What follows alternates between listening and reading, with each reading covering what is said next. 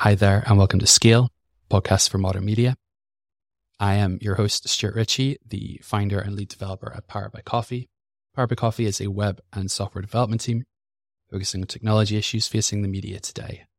Scale is a podcast about how technology impacts the media and how the media impacts technology in return.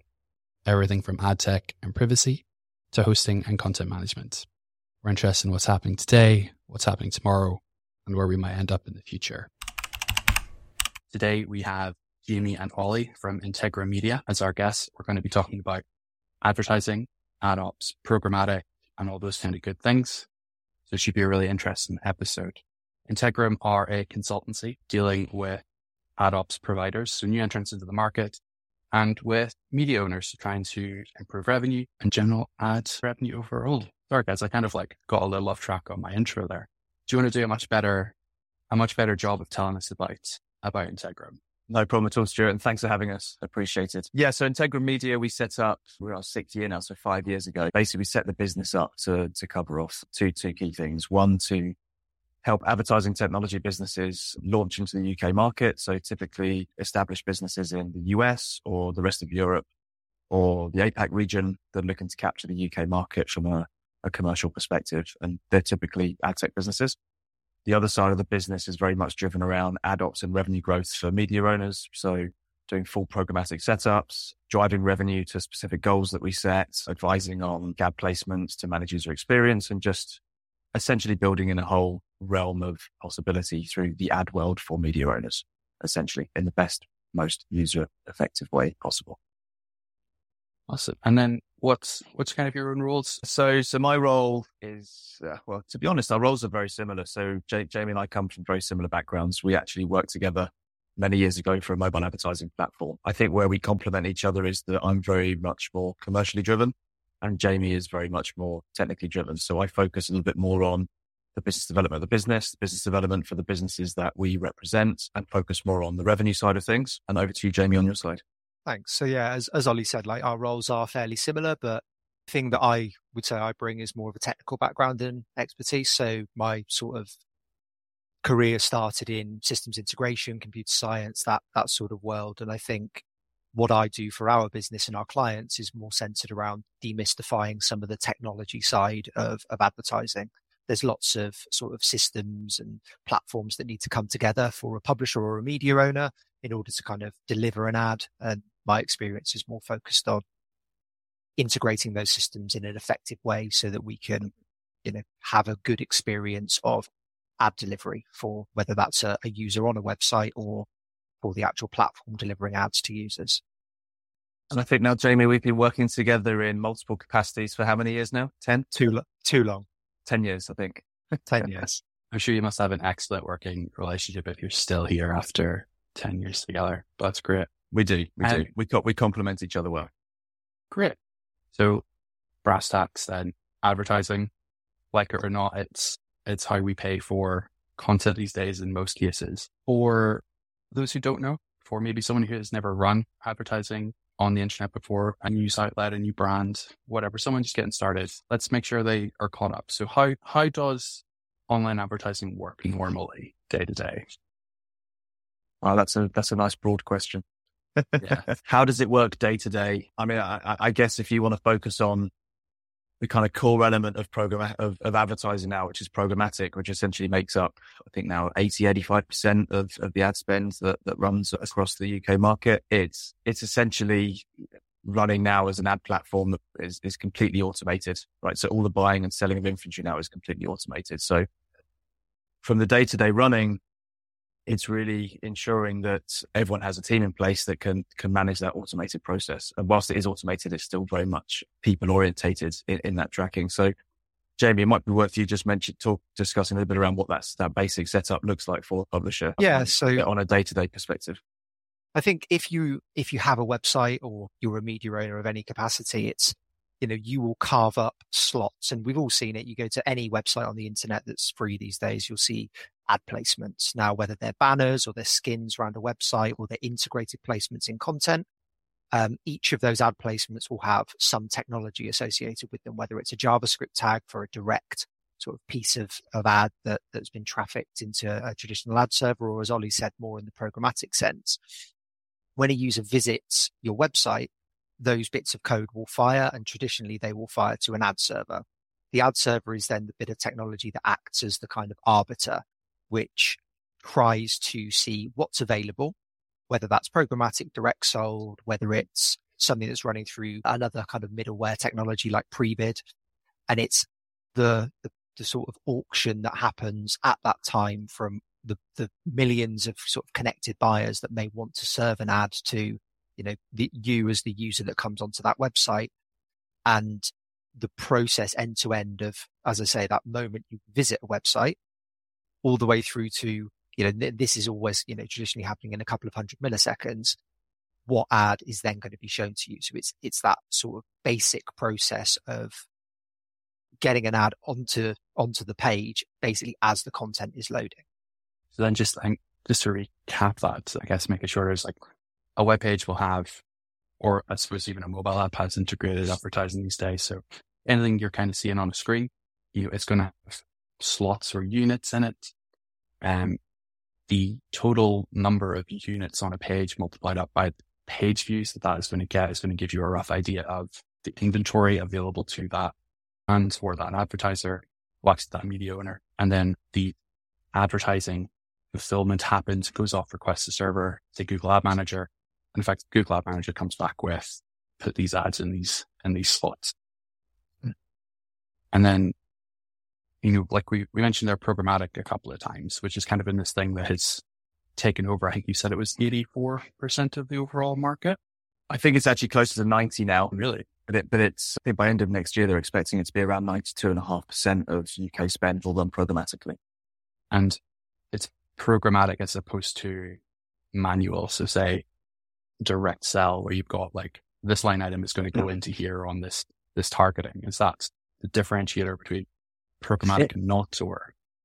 It kind of is, but there's different versions of programmatic. So depending on how someone's utilizing it, there's open exchange essentially and basic exchange revenue. So if someone's just plugging in, let's say, a Google AdSense or Google AdX account and running programmatic that way, it's relatively open. But then if someone does want to sell directly, they can get into things like PMPs, which is programmatic guaranteed buys, and so on as well, where they can sell direct to an agency, but the agency or the advertiser will still potentially want to run that campaign directly for a number of reasons. One, they get better measurement, control, transparency as well. And also all of their kind of data layers that they put in place to track on their end around measurement as well, also brand safety and so on, are all wrapped up into that programmatic setup. So it's a lot more efficient typically for a buyer to run programmatically on that basis. So I think we'd say now that the sort of 5 to 10% that's not running programmatically is only not running programmatically because the creative units, let's say they want to run, or the kind of more sponsorship style deal they're trying to do with that publisher just can't physically be delivered programmatically because of the complex creativity they're trying to deliver or the brand message they're trying to deliver across that site specifically. That would be typically the one piece that would drive that smaller percentage that's still direct. But pretty much everything else from a standard ad format perspective runs programmatically. And then just my own kind of like clarity as well, would something that was a direct deal, so say you were in your ad manager and you added the line items yourself, would that still count as programmatic? Or because I suppose that auction is still running to be like, who's going to pay the most for this particular page view? It depends, because I think programmatic is typically something that runs through an exchange of some description. So if you go into Google Ad Manager, other ad servers are available, but Google is obviously the most prominent. You would go in and you would traffic a campaign. You would have done a deal with an advertiser. You'd have creative. You would traffic that creative in the ad server. Unless there is a component of that is running into an exchange, I would not define that campaign as programmatic. So programmatic is typically where there is, so Google Ad Manager acts as, and there are kind of a lot of terms in programmatic. So they would typically be functioning there as what's called an SSP, or a supply side platform. Then there is an ad exchange, which is the component that sort of acts in the middle as exactly as it sounds, the exchange component. You are the inventory units are the supply, which is available for sale. And then on the advertiser side, there is the demand side platform or the bidder or whatever's plugged into the exchange. That function in the middle is what typically would define a programmatic ad. And it's all sort of governed by some standards that are defined as OpenRTB, which is real-time bidding.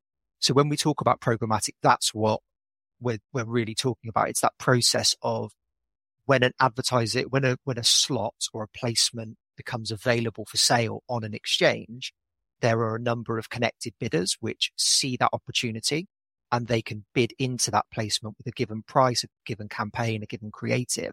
So in your ad manager setup or your ad server setup, all a publisher or a media owner would do is say that I have this inventory available for sale. That's sort of where it differs from direct sold, because you know exactly what that deal is, what that advertiser is, the price points around that, and you would go in and create campaigns and set things up and have a lot more sort of visibility about exactly what's going to happen. Whereas programmatic is more about making that inventory available for auction. So then why has programmatic become so prevalent? Like, why is it now up to this kind of 90% of the market? It must present some significant advantage over how things were done before, like for groups to buy into it, both on supply and demand side. I think there's kind of two key areas, right? One is efficiency, and the other is the targeting and relevance that it presents. So from an efficiency perspective, it removes the manual process that typically existed before, multiple IOs to multiple partnerships, which means more staff, a lot more admin, and it's much harder to kind of track performance. So essentially it eliminates the need to negotiate what we would have seen as traditional deals, right? And because of that, it's now driven by auction dynamics and rules. So we're creating this nice, as Jamie mentioned around RTV, we're creating this nice kind of auction environment now where best price wins for the publisher, but also the, I guess, transparency over supply and where that ad's going to run, and the data points are now implemented against that ad impression, if you like. You couldn't really get in an original sort of traditional, just standard media buy. The publisher could essentially run that across their site wherever they wanted and just say, right, we've delivered it. Here's the amount of impressions. Send us the check. Essentially, we've done what you asked. Whereas now there's just so many levels of, I guess, measurement layers and so on in there that the efficiency it creates to ensure that that ad is being seen on the right site at the right time in front of the right person was very, very difficult to do before programmatic, essentially. And those technical layers have allowed us to do that. So that's really bringing the sort of targeting and relevance piece as well. I think it also sort of if you think of the evolution of advertising, and you can go back even pre-digital, if we talk about print, for example, you would go to a print publication as an advertiser and you'd say, I want to buy this many double page spreads or whatever it is because of the type of content that this print publication presents. Digital advertising sort of started in the same way. So you would go to, as an advertiser, you would go to a particular website or a particular news publication and you would say, I want to put these ads in front of your audience. And that is sort of all the measurement that sort of existed in the early days of digital. Programmatic brings that measurement for the advertiser to an impression by impression level. So when any user goes to any website with programmatic advertising enabled, what happens is there are data points and parameters about that user that, may be available about that user, about the specific type of content that's on that website. There are, data even around, what time of day it is, what the weather's like, all that information is made available to the advertiser at that specific moment so that they can decide which campaign or which creative they want to serve. So it becomes a much more dynamic experience end to end. So in a perfect world, it's a better experience for the user because they should be seeing a much more relevant, targeted, appropriate advert. Then for the advertiser, it should be that they are reaching the user that they want in the place that they want at the time that they want. So in theory, and again, this is all things created perfectly, the experience should be better for the user, the media owner and the advertiser, such that if you then go back to that sort of original example of early digital or print, I'm putting my ad in this magazine and it's going out regardless. And it doesn't matter who sees it, when they see it, what they see, they're going to see the exact same creative. So if you think of that sort of evolution, that's what programmatic has taken us towards. Okay. So generally, like the assumption here is that it's a better experience for the user because they are getting something that is targeted and tailored to what it is, matching their intent, the effectively that has taken them to the place that they are to read that. Yeah. It's removing assumptions from the buying process, right? So like Jamie was saying, taking an assumption that just because it's an automotive site, you can only run auto campaigns because that person's only interested in buying a car. Whereas actually now you might see an ad that might not look like it fits well with an automotive site because it's something completely different, but it's being targeted to that user specifically, programmatically based on their user trends, their buying patterns, and so on. So that ad is probably the most relevant ad that user could see at that particular time, given that they might have actually been looking for a TV, right? Half an hour earlier before they went on that site, it's now showing them an advert for a new TV at Currys Digital that's in the sale or something like that as an example. So the TV might not be relevant to an automotive site, but it's relevant to that particular user at that time that is on the site. And that's where that kind of efficiency and targeting really comes into play from a programmatic perspective. Is there any concern that is a little bit diluting for the media brand owner? I know I have experiences of being on news and analysis sites, political sites that are fairly well targeted, and seeing ads for service providers, often marketing solutions, that are advertising at me. Because clearly, like, I'm a valuable user. I'm worth a lot to them. Those are ongoing, like 3-figure a month subscriptions. They're clearly paying a lot to the advertiser, to the brand, to get my eyeballs, but it takes away from their overall, to their brand, where they've got like this like leading edge analysis and this ad for an SEO tool to the left. Yeah, well, I think this is where this comes down to the media owner to manage their own user experience and figure this out against what their own personal goals are, right? So if it's all about driving revenue, there's kind of almost a 3-tiered process, if you like, with regard to the level of advertising that you run on the site. The first is what that they would sell directly to their audience. So if they're a big enough publisher or media owner that they have their own sales team, they'll be going out and selling to brands that are typically relevant to the site. So let's just use automotive as an example. Let's say it's a classified automotive site. They'll be, in an ideal world, going to agencies and brands that would be managing Mercedes, Volkswagen, etc. And they'll be asking for quite high budgets, probably running that through as a programmatic guaranteed deal, but that is guaranteed almost like a direct buy, but running programmatically with those levels of measurement and technology layers and so on we mentioned. That would probably take up 25-30% of their real estate. They've then got the piece where they're opening up some PMPs to agencies where they're giving other automotive brands or relevant brands to bid at a slightly lower price. Where the retargeting and everything comes into is really in the kind of remnant leftover supply that they haven't sold directly, right? Sure. And, that unfortunately does typically take up a higher percentage of the real estate because most direct buys only want to be seen once or twice per user. But if it's a site where they're looking at 20 pages, let's say it's a classified site, they're looking at 20, 30 pages in a user session, no advertiser that wants to pay a high CPM to be the 28th ad they see in that session, right? So that's where the sort of open exchanges and the open channels of programmatic come in, and that's where the retargeting is. And when you mentioned about being retargeted with something that might not be relevant to the site but relevant to you, that's when you start to see those ads. So any media owner has the ability to actually remove that if they want to, sure, but it does drive quite a significant amount of revenue if they have scale. If a media owner doesn't have that much scale, they don't necessarily have to go down that open route because it's not financially viable enough versus detrimenting user experience if they don't have that scale. If that makes sense. Yeah. So it's just creating that kind of almost pyramid of, the top chunk of that pyramid, that 25-30% is direct and specifically relevant to the content of the site.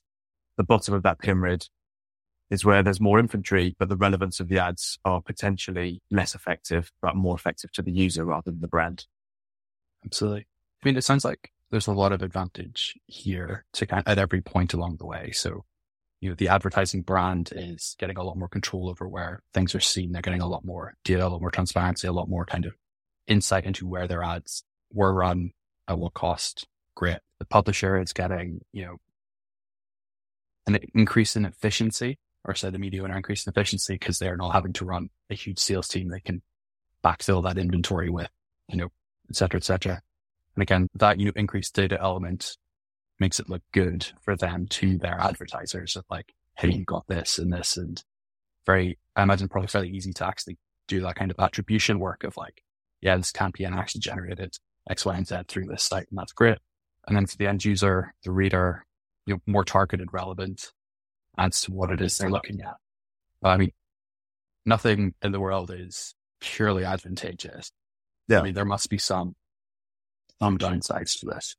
I think the obvious one for me is like user privacy. There's a lot of user data being tracked around, and I think there are pros and cons of that.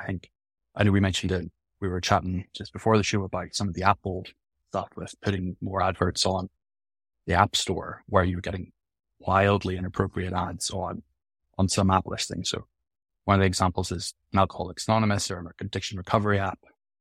Yeah. Those apps pages having ads for, gambling, bars and casinos and gambling. And then 2 minutes later, don't do it. We'll help you.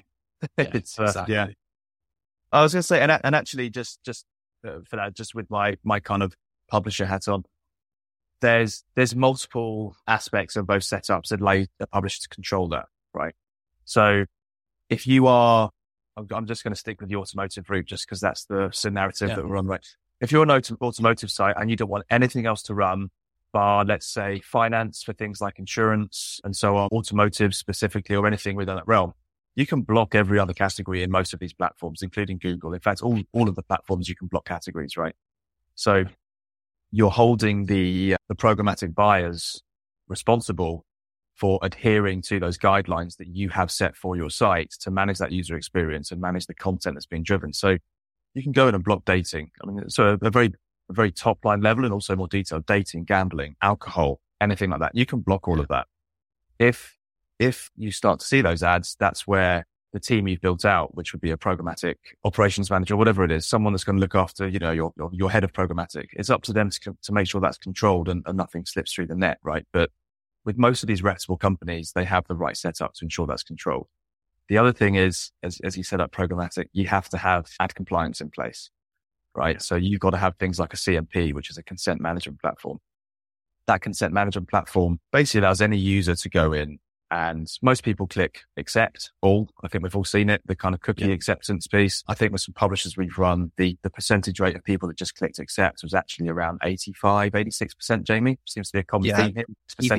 Even up into the 90s. I think a lot of there's, we could do a whole different topic on consent, user privacy and data, but I think programmatic and the ad technologies that surround user privacy and data I don't want to say it's a mess, but it is challenging for a publisher to know what to do, how to implement it, how it's then governed and controlled. But there are frameworks in place that sort of make that better for users. And so I just want to come back to sort of one of the earlier things you touched around that Apple example.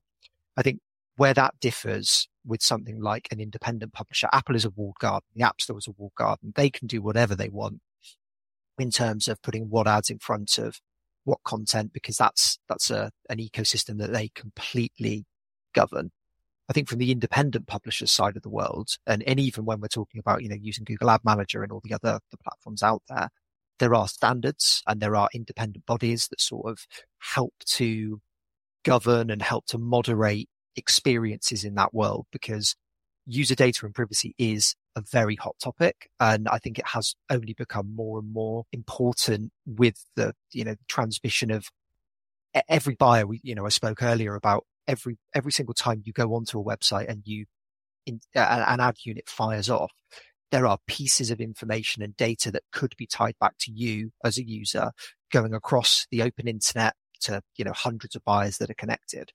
So things that Ollie mentioned, like a consent management platform, are really, really crucial. And the fact that you do that correctly, because there are sort of there's legislation and there are legal implications of if people down the chain don't abide by what you say. If you go onto a website and you give consent or you withdraw consent, there are things that have to be done, and there are ways that your data as a user have to be treated now in light of, the legal and sort of data privacy regulations that have come out. So it isn't easy, but there are things in place in order to try and, make that as safe a place for a user to sort of transmit their data as possible. But I don't know whether users necessarily understand all of that. And that's sort of another whole other side of the conversation. It's not necessarily you as a media owner understand it, but does my mum, does my grandma, when she goes onto a website and she mindlessly sort of, just get rid of that, dismiss it. They don't understand what that means. And I think that's a whole other problem.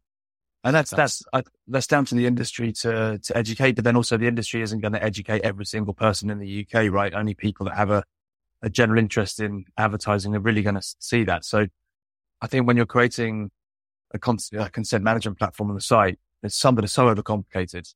And then you click the settings bar instead of accept all, and it just comes up with a whole realm of stuff. I think if you can use one that's as simple as possible, that explains things in a nice, simple manner, it definitely helps the end user.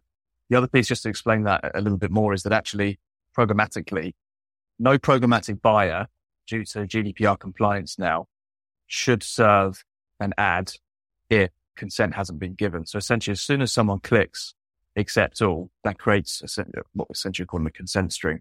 That consent string gets passed in real time to any potential buyer or advertiser through those exchanges to deliver an ad. If that consent doesn't pretty much equal yes, that user's given consent, then they shouldn't be serving an ad onto that page. So typically in any programmatic setup, as long as you're working with, the go-to sort of top 10, top 15 reputable businesses that are out there, that are typically global businesses that function in the UK, coming in from the US and other markets, that's all in place. It's just when you start to work with some businesses that, are just, don't want to name any names or anything, but there's some people that aren't necessarily doing things properly. And I think that's where, the optimum setup and the research you do in that setup is really key. And as you get all this stuff in place, it then helps manage user experience across other mediums, like limiting the amount of ads. So what the ad placement looks like, does it fit in with the site?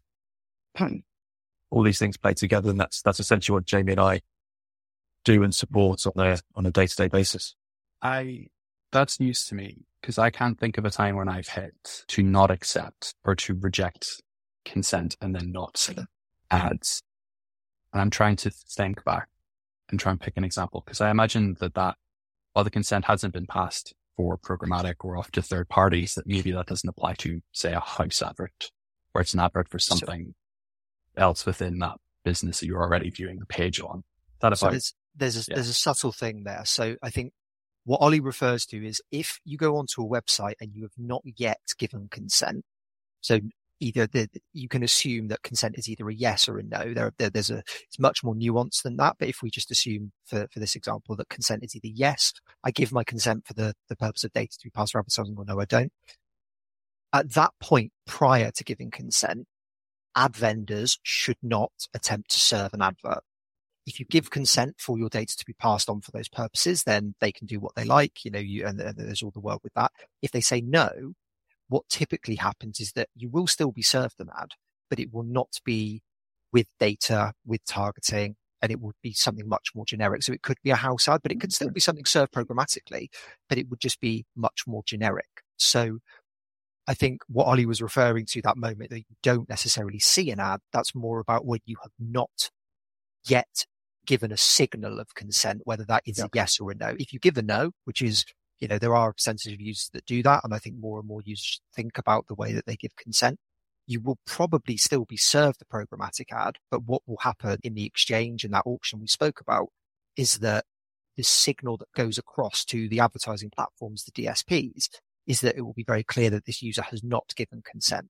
And even if there are pieces of data that are sort of associated with that advert, whether that's the IP address or whether that's the type of browser they're using, or there are signals that you may not necessarily think are particularly useful for advertisers, but they still get passed in the bid stream. If a user has not given consent, even if those bits of data are passed in the headers of the page or whatever it is the responsibility of the buy-side platforms, the DSPs, to not use that data for the purposes of targeting and such, whatever their decisioning logic is. So that's that kind of subtle difference. The only time you would probably not see an advert is that moment when you get that cookie banner come up or that CMP banner come up and you have not yet given a signal for or against. Okay. What about data that is part of the page view? So say that page view from CMS has been tagged as relating to a particular category or a particular tag on the website. Would that count as user data for purposes of targeting, or is that because it's not tied to that user in particular? Exactly. So it's the page content kind of. So that I imagine is a useful signal in some cases. It is. And I think for a publisher, or a media owner, and any type of first party data that you can sort of understand about the content, the inference of where that advert is placed, even if a user has not given their consent for their data to be used, that's the user's right. That's the user's data, and that belongs to that particular person. You as a media owner, or anyone as a media owner, you still have other signals that you can pass along in the bid stream. And, content is exactly sort of the first thing that comes to mind. So whether it's tagged with, various parameters of what type of content it is or placement, that you can still use and should still be using, in my opinion, for the purposes of trying to deliver a more relevant ad, because you'll pass that into your ad server anyway, and you may choose to use that for direct sale, so the direct sold campaign. So there's no obligation for the publisher to change the types of parameters that they may have access to and they may own and operate on, even if a user hasn't given specific consent around their data. So then I wanted to ask about the future of programmatic. And I suppose with looking at how broad programmatic is, it's so much of the market, the future of programmatic is the future of online advertising. And things are very much in flux with so many data laws changing, with how browsers are treating third-party cookies changing, with new models of identification being proposed out of ad tech providers. What does the future hold? We're in 2023 now. What is this market going to look like in 2024, 25, 2030? So to give you, I can tell you from a revenue perspective what that growth initially looks like, and then what I think some areas that programmatic is going to move into to help do that. So we're including social, just in the UK alone, programmatic did 28.1 billion last year. Wow. So billion, not million. Yeah. By 2026, the prediction is that it'll be a $40 billion market in the UK. Wow. Right. Which is, that's 2026. But it's 2026. Yeah. So what are we looking at? 3 years time, 4 years time. 40% increase in 3 years. Yeah. And if we look at some of the, if we just move away just from kind of the digital aspect that we're talking about right now, which is typically desktop and mobile, programmatic's moving into a number of other areas now. So we're already across desktop, which was the first place it landed, moving into mobile and tablet. Programmatic now is growing quite significantly across audio. If you look at things like, Spotify, Global Radio have DAX, which is one of the biggest digital ad exchanges. I have to say the UK. I'm not sure if it's truly global, but it's huge. And the vast majority of that runs programmatically now with audio ads. You've got digital out of home. So most people will see now that if you come up the tube at Oxford Circus, they're not just little posters anymore. It's all digital screens, and it actually provides an immersive sort of digital ad experience the whole way up the escalator, right? And then to the point that you could come out and then see a digital screen, let's say at Piccadilly Circus, that's still projecting that same message. A lot of that now is delivered programmatically. So there's now exchanges that operate just in the digital out of home space. And then on top of that, you've also got TV. So most people, I'll say most people, I haven't got a percentage on this, but the vast majority of us now use the likes of Roku, Netflix, Disney Plus, etc. Right. Yeah. And all of those are starting to take on ad models. So effectively it's all becoming a kind of connected TV piece, right? And programmatic is very much moving into that connected TV space.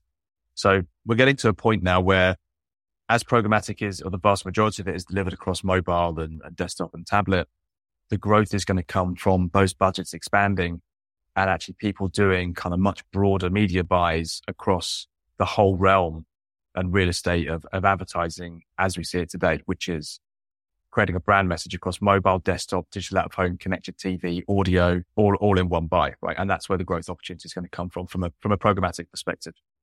The question is, where does that budget come from? Do they take that from TV budgets? Does it come from somewhere else? Or does everything just at some point just become just one autonomous kind of programmatic budget, and it's not being pigeonholed into a specific medium because it's all becoming one, right? And I think that's definitely one that aspect that the future holds. Yeah, I think thinking about all that, it's a little bit overwhelming because you now start thinking about the number of assets that are required.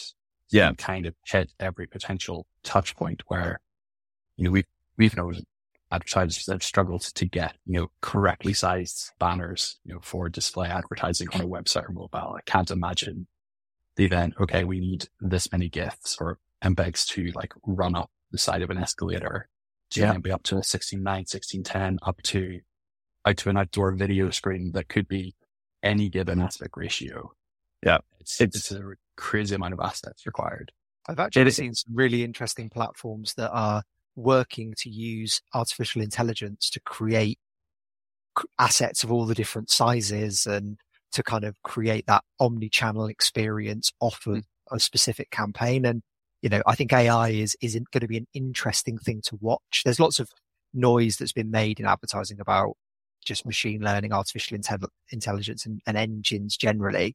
I think it's going to be an interesting thing as we're talking about the future to think about what could be coming there. I'm hopeful that it's going to create some interesting ad experiences that perhaps we wouldn't necessarily have thought of. But you're right. I think for an advertiser, it can often be quite overwhelming to think about omni-channel delivery just purely based on the fact the channels that Ollie just mentioned there. We've got audio, we've got display, we've got video, we've got digital out of home.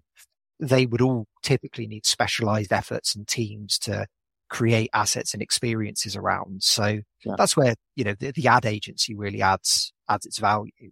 And actually one area we missed as well was gaming, right? And not mobile gaming specifically, but kind of, console gaming.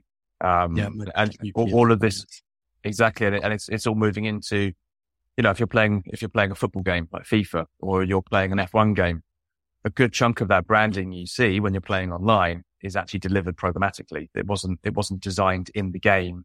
It's being delivered programmatically in real time and they're generating revenue from that. So I remember everyone used to look at Back to the Future, the movie, and say, did the hoverboard really come out by this year? Or like what predictions did they make? And it makes me think of programmatic advertising links. I don't know if you've seen Minority Report with Tom Cruise, which came out probably 10 years ago now? 20 years ago. Right. Time. And I think it was a Spielberg movie, but there's a scene where he's walking along and as he's walking, you've got these digital screens and it's calling him out by name saying, hey, do you fancy a Guinness? And then he walks along and it's like, hey, John, do you fancy such and such? And that's kind of what programmatic advertising is now, essentially. Essentially what it was like in that movie, but it's just not talking to you necessarily. It's talking to you through technology. It's just not saying your name. The ad doesn't say, hey, Ollie, do you fancy buying a new car? I have seen creative executions that do that. But that's essentially where we're at now. It's that personalized and it's across so many mediums now that you don't realize you're seeing something as a general consumer that actually has been targeted to you at that particular time based on your buying habits and so on. So I think those different mediums are a huge opportunity for growth in programmatic. Then I think my next jump off from that is those targeted experiences being more personalized are definitely a thing that will come mixed reality content.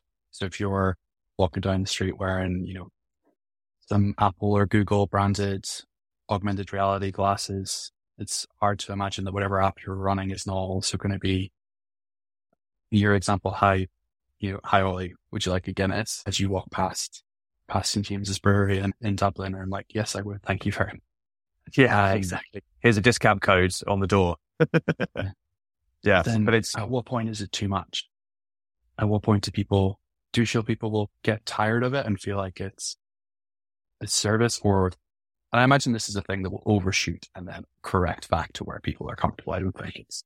Yeah, I think it's the industry finding a balance. There's benefits to it being sort of hyper personalized and hyper targeted because it means it's relevant.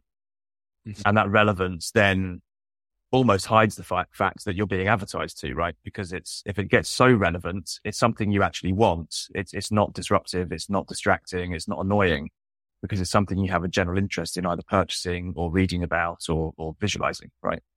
I think that's where actually it's a benefit to the industry. I think it's just, there's been times in the past where you made a purchase, And then you're just being consistently retargeted for something that you've already bought, which makes it the most irrelevant advertising you could possibly buy or possibly see, right?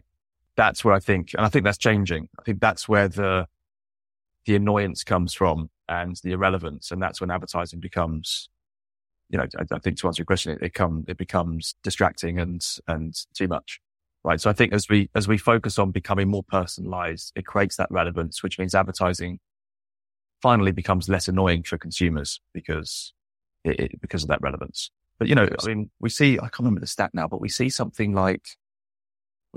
crazy, like, I don't know the exact number, so don't quote this, but it's like over 200 ads a day we see, and some on a daily basis per person. Like when you're out and about, when you're on the internet, when you're on TV, I mean, it's in the hundreds per day, per user, every single day. And half the time we don't even realize we're seeing it, right? And most of those ads aren't personalized because they'll be on a billboard or they'll be assuming that I'm watching a show on Sky and, that's what the ad I should see for Sui Holiday or something. I don't know. Right. Yeah. So I think as that diminishes, especially as we get more into connected TV, everything becomes a lot more personalized across every medium. I think it's a good thing. The other thing we didn't touch on there, which I think for me is quite important, media owners have a responsibility, in my opinion, to show the value of, or show the reason why they are putting adverts in front of a user. So adverts are there to generate revenue. And I think if you're a media owner or you're a website owner and you're providing your content for free, it's very, very obvious why there are ads on that website. They're there to pay the bills, keep the lights on, good journalism, etc. Now, I think where it gets challenging is where media owners are pushing the boundaries of how much of your attention they're able to capture through adverts for the purposes of, generating revenue. So we talk about connected TV and, Ollie was mentioning some of the platforms there, and, Netflix have spoken about bringing in ads in, exchange for a subsidized subscription. That's a very obvious exchange. If you don't want ads, fine. You can go ahead, you can pay the full subscription package and you don't get ads. Now, there's, as you sort of mentioned, Stuart, there's going to be a correction with how many ads we can show, with all these types of new technology, whether it's augmented reality or audio, there's always going to be a commercial pressure to put as many ads in front of a user as humanly possible because they want to generate revenue. They want commercial outcomes. But then I think it's a user's responsibility, or it is the user's responsibility en masse to vocalize and to feedback when that doesn't make sense, when that experience vastly overwhelms the content experience they're getting. And most of the time people vote with their feet. You'll see if you, as a media owner, if you put ads on your site and your user numbers half, you've gone too far. Think about the way that you've implemented it. And, you can use that example, whether you're a website owner and you've got, some content, or you're a games developer and you've put an app out on the App Store. So I think it's the responsibility of the media owner to think about their audience, the way that they're using adverts in a mindful way, not only to generate revenue, but they should, in my opinion, they should add to the user experience, not completely overwhelm. I'm sure we've all seen, and, I won't name names again, but there are websites you can go to where it isn't a content experience anymore. It's an ad experience with content rather than a content experience with ads. And I think that's something just to think about. I think that's incredibly correct, and also very difficult to track, because from a website's perspective, the way people access websites now is they generally don't have a huge amount of brand loyalty. They will search for something and they will click on the responses brought to them by the search engine to go through and consume that content. If that content, or the answer to their intent, happens to have more ads than content, the site owner doesn't care because they've already registered their impressions and fulfilled the inventory, knowing full well that their bounce rate is almost 100%. But it probably was anyway, because either that piece of content answered the user's question or didn't. So is that user going to stick around once the question has been answered, or are they going to go off? Does the media owner care? Like, that's the real trick, and why we don't see these sites so much having to go back to having fewer ads. That's my weird thought on it anyway. But, and then with privacy changes and consent, it's actually much harder now to track what is a return visitor, a return viewer versus not, to be like, our return views have plummeted. But then do people even, when looking at search results, see the brand anymore, or do they just click on the first one? Yeah.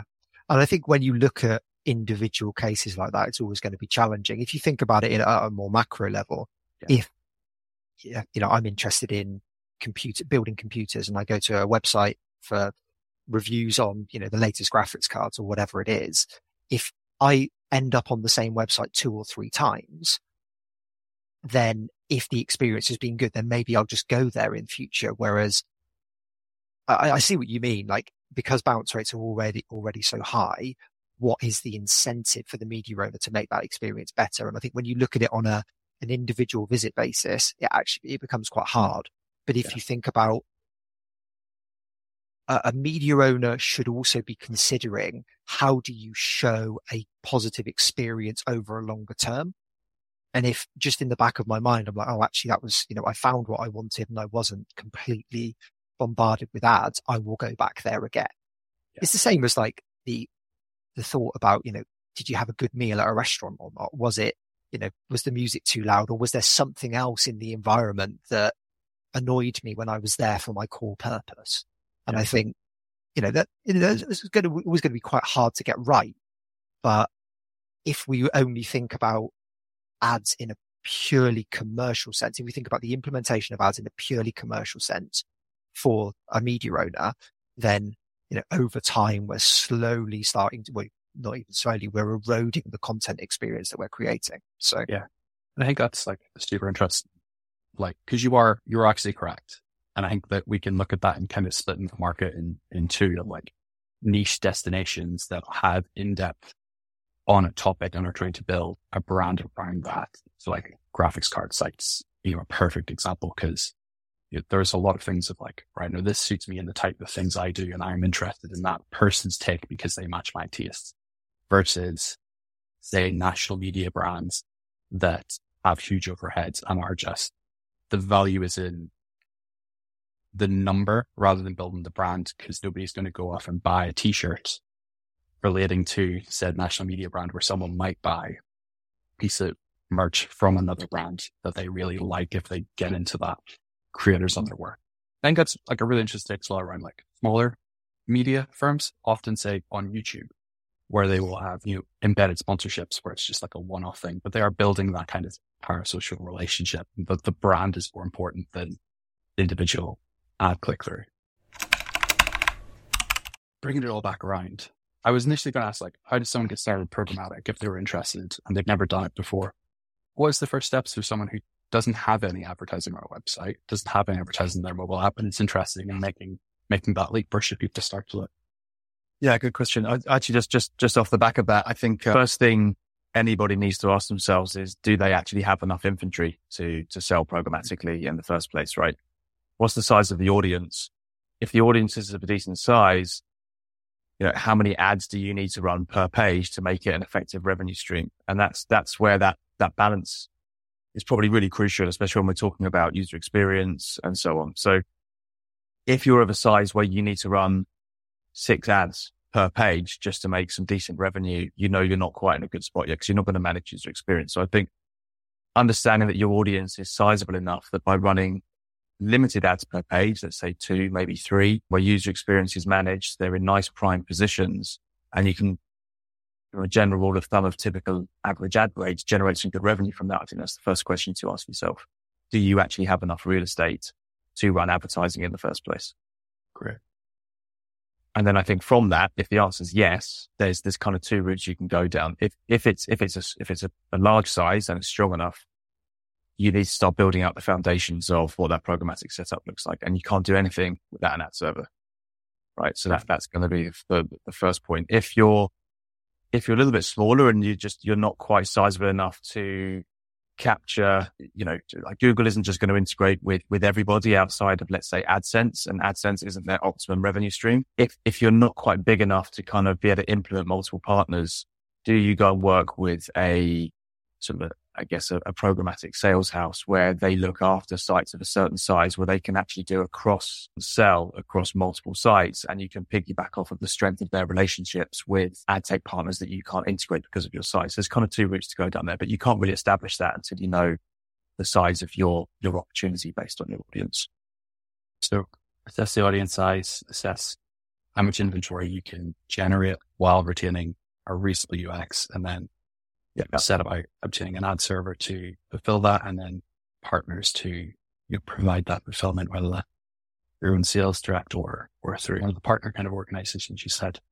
Yeah, there's a route there of, and also, if you're looking internally, if you're sizable enough, do you build in a whole sales infrastructure of your business where they're selling directly to agencies and you have someone managing all the third party programmatic partnerships?